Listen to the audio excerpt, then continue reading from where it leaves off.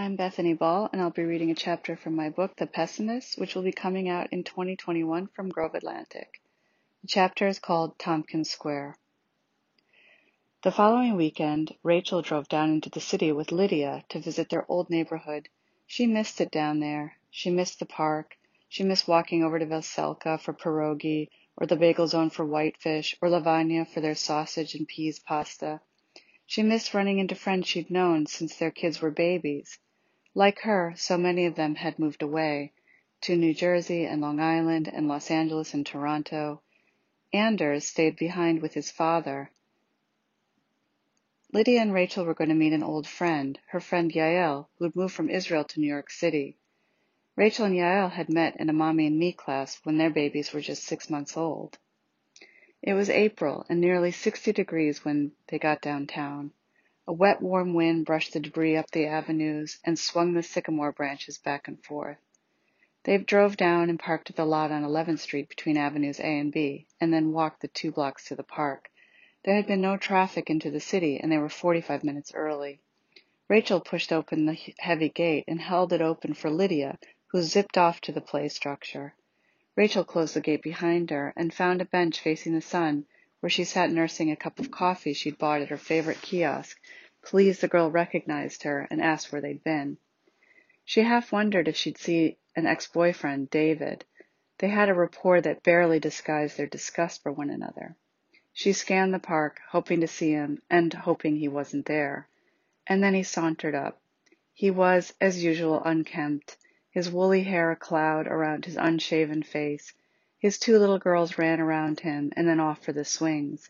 His wife worked in high-tech on Wall Street, and Rachel had never met her.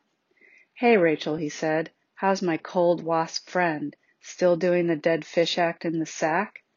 "Half," Rachel said. "Half wasp, you mean. What's new with you, David?" she asked. "Been polishing up your horns?" "Oh, I see," he said. "Wasp when it counts. Jewish when you make anti-Semitic jokes." He took a bite of an apple. Still chewing, he said, "I hate the pretentious names you gave your kids." "I hate the cliché of a Jew marrying an Asian woman," Rachel said. She reached down and scratched an itch on her ankle bone. "Still trying to pee on girls in bed?" "Cunt. Asshole." Rachel smiled up at him, and David sat down on the bench beside her. He said, "Remember that time I sold your underwear on eBay? You were so mad." "Remember that time I fucked your best friend?" she said. David sat back. "You did not." "No," Rachel said, "I didn't." They sat a while in silence, watching the girls play. The sun was warm on her wool black coat. Dust and shafts caught the sunlight. Rachel thought about how fun illicit sex used to be. Stakes were low, of course. Who cared about some boyfriend one kind of liked but were never going to marry? Back then, best friends of boyfriends were always more seductive than boyfriends. Boyfriends stopped trying to seduce just about the moment one went to bed with them. Rachel actually had fucked David's best friend 6 times, but had forgotten his name. She sat for a moment running through the gamut of ordinary American male names. Alfred, Frank, Alan, Andrew, Michael, Manfred, Mort, Miguel, Manuel. "What was the name of your best friend?" Rachel asked. "Nat," he said. "He's married with 3 kids out on Long Island." David kept his eyes averted and wouldn't look at Rachel. In a flat voice he said, "Nice talking to you." He stood up and walked over to extricate his girls from a tangle of swings and chains. Rachel sat on the bench. She tried to decide whether to get another cup of coffee or not. She thought about leaving Lydia for just a moment to run across the street and get the coffee, but decided it wasn't worth it. Mothers had been arrested for less. She thought about asking David to watch Lydia for a minute, but decided against that, too. She thought about David. She regretted they weren't friends.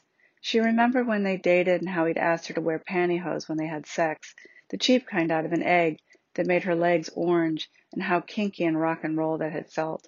Sometimes he'd rip them off her, and sometimes she'd wear them ripped after sex on their way out to a club, back when they'd walk over to the Bowery to see Bikini Kill at CBGB's. Or maybe it was 1020 Bar. It'd all been so long ago. She remembered Nat, David's best friend. He'd been so cute, so much cuter than David, but so bad in bed. The only thing fun about it was the secrecy. Rachel stood and squinted her eyes, scanning the playground. She'd get a coffee and something for Lydia, but first she had to find her. Where was Lydia? She was just there. She was just over by the swings playing with David's girls. She was just here. Lydia? She called. Rachel stood up and shoved her feet into her clogs. She looked around and called out, Lydia, Lydia! Her heart raced as she lapped the playground, twisting an ankle on the uneven stones, barely noticing the sharp pain. There were 2 entrances. One was kept chained up. The fence around the park was fortress high, and she'd been sitting on the bench beside the gate that was open. But parents didn't shut the gate all the way.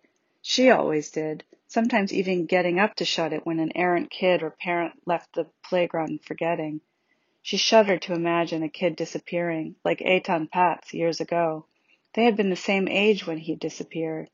Rachel wasn't one to worry about homicidal maniacs. Not really, not like some of the moms she knew. But just now, with Lydia gone, anything seemed possible. For 5 or 6 minutes, Rachel ran frantically from one side of the park to the other. She searched in all the hidey holes, the swings, the sandboxes, the tires. She tapped a woman on the arm, who wrenched her arm away and gave Rachel a murderous look. Rachel said, "Have you seen my baby? Have you seen my girl?" "What was she wearing?" the woman said. "What does she look like? How old is she? You got to keep an eye on kids here." A group of mothers and nannies gathered around her. In her panic, Rachel forgot what Lydia was wearing. Rachel forgot everything. She pulled out her phone to call who? Gunter? The police? She called Lydia's name again and again and again. The park rallied. Parents and children raced around the park calling Lydia's name. She headed for the unlocked gate. It was unthinkable that Lydia had left, terrifying to think of her somewhere in the wider world. And then Lydia appeared in front of Rachel with her serious eyes and cut glass cheekbones. Lydia was very, very serious. Rachel wondered when she'd grown so serious and so quiet. She said, "What, Mommy? What is it?" she said. "I'm right here, Mommy." Rachel couldn't help herself.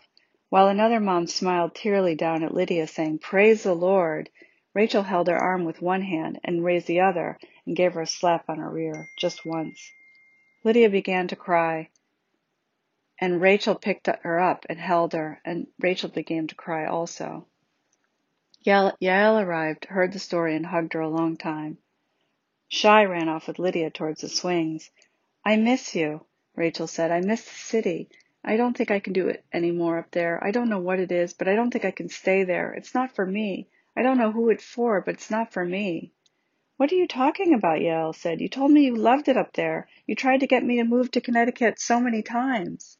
"Will you?" Rachel asked. "Well, not now. No way," Yael said. "Move back. It's an option." Rachel shook her head. "No," she said. "Gunter will say we made our bed, and he'll be right. And besides, Gunter loves it up there now. He has embraced suburbia, the school, everything." "That's wonderful," Yael said. "No," Rachel said. "It's not."